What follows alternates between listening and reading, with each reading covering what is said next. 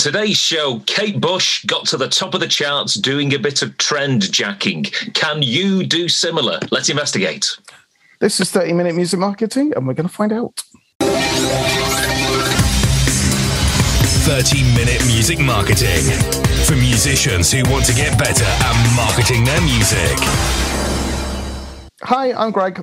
Hello, I'm Sheldon, and this is 30-Minute Music Marketing, the show for independent artists and DIY musicians who want to get better at marketing their music. Apologies, my microphone is playing up this week, so I'm on a temporary microphone. If I don't sound as luxurious and delicious and rich as I normally do. Technological problems aside, are you well, Greg? I'm fine. I'm recovering from our rather busy weekend.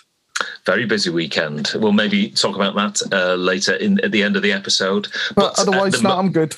Yes, we are going to talk initially about Kate Bush and her re-emergence into the UK charts. The top of the UK charts with her continued appearance, or her music at least, in Stranger Things. Mm-hmm. And that is sort of an example of trend jacking, which we have covered on the show before, but I thought it's worth covering again because maybe this time in this episode, we can actually get down and discuss more specifics as to execution and how our listeners and our viewers can actually go about trend jacking and maybe putting some more of their music next to things that are popular. What do you reckon, Greg? Well, I mean, yeah, trend jacking, obviously it's not done Kate Bush any harm. It's not done her any harm whatsoever. She loves a bit of trend jacking. So let's maybe learn from her and see if we can use it to boost our own music careers. So come on then, Sheldon. For those who might not know, what is trend jacking?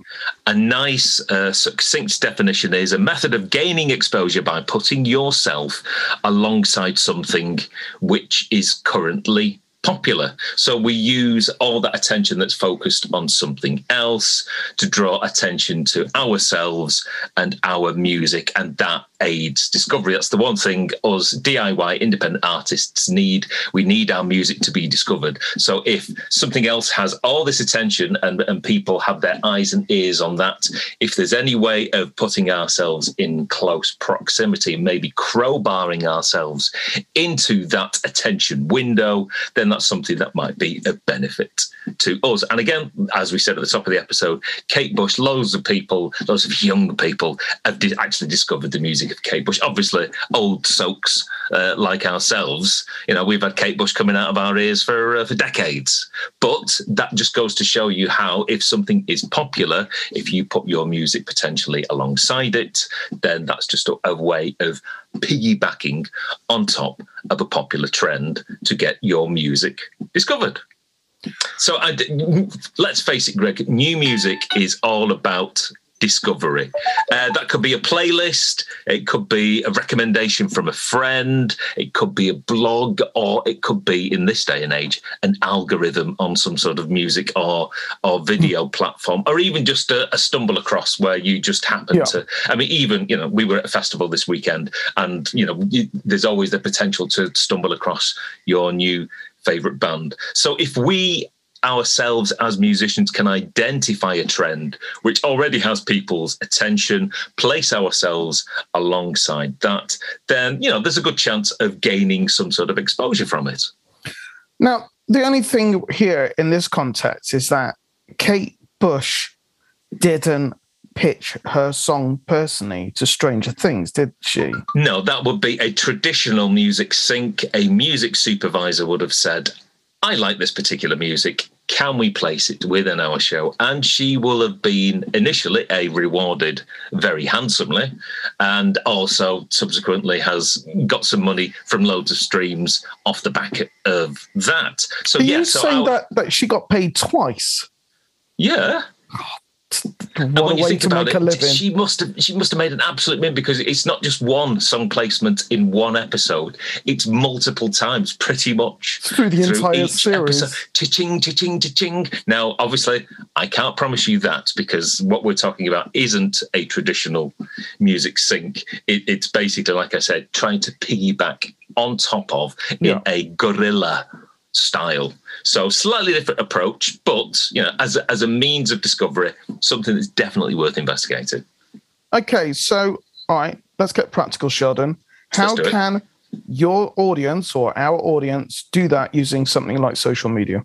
So let us use Twitter, for example. You open Twitter at any time and go to the trending tab. There are, in your specific country where you are based, an ever-changing list of 30 topics or hashtags that people are using most frequently or talking about the most on Twitter at any one time. So the idea then is to look at those hashtags, think about your existing music back catalogue, and then think, have you got anything which has any sort of connection, either legitimate or maybe potentially tenuous otherwise, that could fit in with those topics. So if that is the case, then you can maybe potentially reply under what is a popular tweet within that hashtag or conversation with a link to the song, and maybe even just a bit of text to sort of qualify it and say why it might be valid to the discussion. Or you can just create a new tweet to your followers, which will obviously containing that hashtag, talking about that topic. And again, not only will it be seen by your followers, because it will contain that particular hashtag, or if Twitter will identify that you're talking about that trending topic, you will be placed within that list of trending topics. So it will be seen by people outside of your circle. You could do a link to the song that's on a streaming platform. You could link to a YouTube video, or you might even decide to, if there's like some sort of content, music video content on YouTube, maybe download that, place maybe a 30-second clip within that particular tweet. There's different ways to do it, but what you're doing is you're piggybacking onto the top of that existing conversation, that existing attention, and either pointing people elsewhere to where the music that's connected to this topic might be hosted, or you may be saving them a job, and they're maybe more likely to watch an embedded piece of music video or a music performance than actually go off for an external link. Or, you could be clever and do both. So, for example, I'm doing a video for my YouTube channel, which is tied in with Atari's 50th anniversary. So would that be similar to trendjacking? That would be a very good opportunity. Do you know the exact date of when the 50th anniversary is? No, they don't. I know it's around now because I'm hearing it being mentioned in conversation. So, yeah, I dug out something that is Atari related. I'm presenting it in a new way, trying to jump on the Atari bandwagon. You get the idea. Everyone else is doing it, Greg. Why shouldn't you?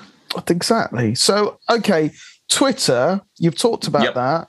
Let's go on to your favorite fanboy at the moment on, what about TikTok? The tickety-tockers. Right. Now, as I said in the last episode, when you're putting content out on TikTok as a musician, you don't necessarily need to have anything to do with trending. So you can just basically stay within your niche, create the content that you want to create, and that's fine. However, if you do want to use those trending topics, then by all means, you could maybe try both strategies. Try doing just the stuff that you want to do, or try to jump on top of trending bandwagons, see which one gets you the most of the views. Now, technically, if something is trending on TikTok, you will generally see it pop up on your FYP, your For You page. So, you'll just be scrolling, Greg, and you will see things that tie into maybe a certain theme, or maybe a particular piece of music that's being used. And just by nature of it being popular, the algorithm will seed it out to more people. You will probably see it. You will discover it because of the means of the algorithm. And then it's a case of saying, right, do I have any existing songs or existing sort of video content that fits in with these topics and these themes and maybe potentially these hashtags as well? If you have, then it's a good opportunity to find your video content, format it for TikTok, put it out there through your account. You can use different resources if you want to start to independently find stuff that is trending on TikTok. If you go to Google and Google TikTok Creative Center, the Creative Center will give you a list of trending hashtags, trending videos in your country. So again, you can actually do an investigative search and find out what's popular. I think you might need to create a business account within that Creative Center, but it won't ask you for any sort of credit cards or anything. There's also a website called ontrend.ai, which lists popular sounds on TikTok. So if you want to create videos using those popular sounds, once you find out what's maybe trending in your particular country or within a particular category. There are also individual creators on TikTok who are like sort of business consultants. And what they do is each and every day they will upload content which points out trending sounds for people to basically hop on and get on a trend nice and early and maybe ride the crest of a wave. So what we'll do is that within the show notes of this particular episode, we'll include some of those links so people can track them down for ourselves. And as I say, it's up to you. I have chosen so far to just use all my own content, but my most popular video on TikTok so far with 2 million views is a song which was at the time, I think, 4 years old. And the video was 4 years old, but it was about a trending topic in the UK at that time, which is the cost of living crisis. And because that song basically chimed and struck a chord and resonated with people, because that is just something which is it's very much at the forefront of people's minds. Resonates at the moment. It fitted in with the current news agenda. That's possibly the best way. And that's why it got me 2 million views and our biggest performing video so far, because it fitted in with the current news cycle. It was popular. It was trending. I had a piece of existing content to go with it. Bish, bash, bosh. All you did was reformat it in a 9:16 format. And stuck some captions over it. And 2 million views and tens of thousands of new followers later, bosh, there you go. Anytime you've got content which maybe, fits in with what is happening to people in wherever you are, then you've got a better chance of coming to people's attention. Okay, but ultimately, Sheldon, is trendjacking cheating? Shouldn't your music stand on its own merits? Well, the thing that you've got to... Because some people are going to go, I don't want to be a sellout, and I want, my music is amazing and people should like it for my music. Well, it would be fine if music was all you needed, Greg.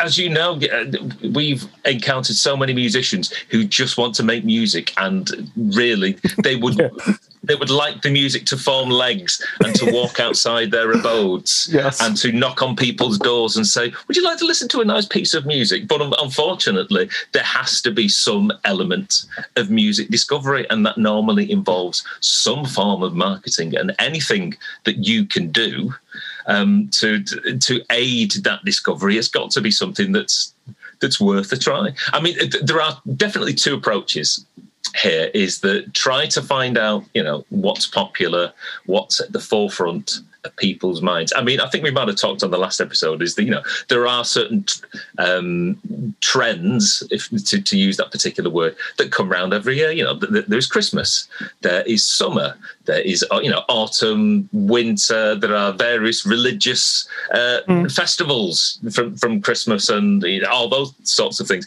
And nobody would probably balk at doing a Christmas record. However, if Christmas is something that happens once a year and is something that everybody or most people agree with and get along with and, you know, want to be entertained by, then why not make a Christmas record? One of our, well, in fact, it's probably my band's biggest song. It's based around a particular day of the week, which is Friday. And unsurprisingly, if you go to the stats of that particular song on a weekly basis, it trends and it peaks every Friday as that song becomes more relevant to people's lives on that particular day. Haven't you done another song for another day of the week? I've got one song that covers every day, but this is it. So you have to ask yourself, you know, do you want your music to resonate within people's lives, or do you think it's something that stands apart from other people as a musical form of art, as it were? You know, it just depends upon your approach. And, you know, if it's maybe the latter, then maybe you're going to have to spend more time and more money marketing it in a specific way and saying these are the benefits of this particular music and enjoy it for thus. Or you can say, well, you know, these are the topics and themes that people really do want and feel within their everyday lives. And if you can create music that fits around, you know, people's everyday lives, then they will probably find it resonates more with them. You know, the example I always use is Adele. You know, she's only popular because she makes music that people can really identify with. Yeah, she's a good singer as well. But, you know, if she was maybe singing about, you know, dancing in the club and, you know, having a great time, then that might resonate to a certain other section of people. And maybe it's going to be smaller, but, you know, if she sings songs identifying about the heartbreak of people and of relationships, that's something everybody can identify with, and the rest is history, Greg. Do you think she's ever happy? I think she's happy when her PRS statement comes through 4 times a year. I mean, I'm slightly happy when my PRS comes through, but about, you know, when her publishing check drops every quarter, that would be nice as well. There's money in misery, Greg. There's money in misery. So there you go. That is trendjacking. I wonder what your next trendjacking what my content in terms of will mine be. and my band, yes. Well, you know, again, identifying topics. It's just August as we do. But, you know, you could do an album. I mean, Holst did his Planet Suite. You know, maybe some of our listeners could think, right, well, if I do an EP for each of the seasons, you know, or I could do a 12-track album, one based around each of the 12 months of the year. The possibilities are endless. And who is it? Which band is it? Was it Blink-182? Who when September ends, I'm sure they always get a spike of at the end of September, as everybody tweets. Is it Green? Was it Green Day? Was it Blink-182? I don't know. I'm not sure. I show my musical ignorance. I thought you were going to talk about Earth, Wind and Fire in September, but I did mention Earth, Wind and Fire on stage on Sunday, but that's another tale. So, have any of our listeners had any success with trendjacking? If you have, let us know in the comments. Contact us via whatever channel that you are watching or listening this podcast/videocast on, and we will maybe talk about you and your successes in a future video. And indeed, if there's anything you want to talk about, us to investigate on the show and provide our tips and advice therein, leave us a message, get in contact with us, and we will try and answer your music marketing conundrums. There you go. That is today's 30-minute music marketing. Thank you for watching and listening. Indeed, and we will see you next time. See you soon. Take care. Bye. Bye.